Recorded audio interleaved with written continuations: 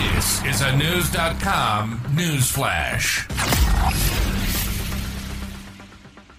Ancient carvings of faces have emerged along the banks of the Amazon River as water levels drop to unprecedented lows amid a historic drought in the region. Experts say the designs were etched into the stone by people nearly 2,000 years ago in the region that is now Brazil, News.com has learned. Some of the engravings had never been seen before, igniting excitement among archaeologists and researchers about the information they could reveal about the history of the area.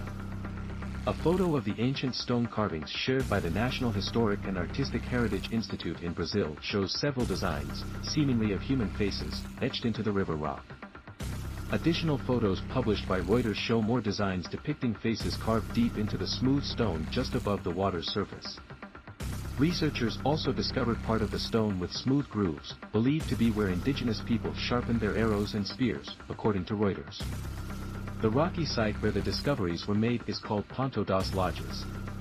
It lies on the north shore of the Rio Negro, the largest left tributary of the Amazon River, near its junction with the Solimões River. Archaeologist Jaime de Santana Oliveira said the carvings were first seen there in 2010, but the severity of this year's drought caused the Rio Negro to drop nearly 50 feet since July, exposing parts of the rocks and sand for the first time, Reuters reported. A major port near Ponto das Lajes in the city of Manaus recorded its lowest water level since 1902 on Monday, October 16, according to The Guardian.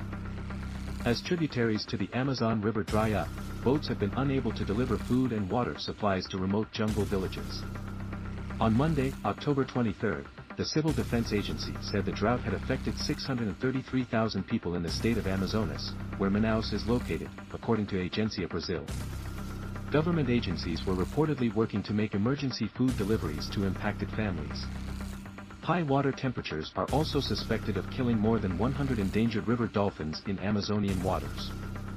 "We have gone 3 months without rain here in our community," a resident of a village near Manaus told The Guardian. "It is much hotter than past droughts." Governor of Amazonas Wilson Lima declared an emergency in September in 55 of the state's 62 municipalities, according to Agência Brasil.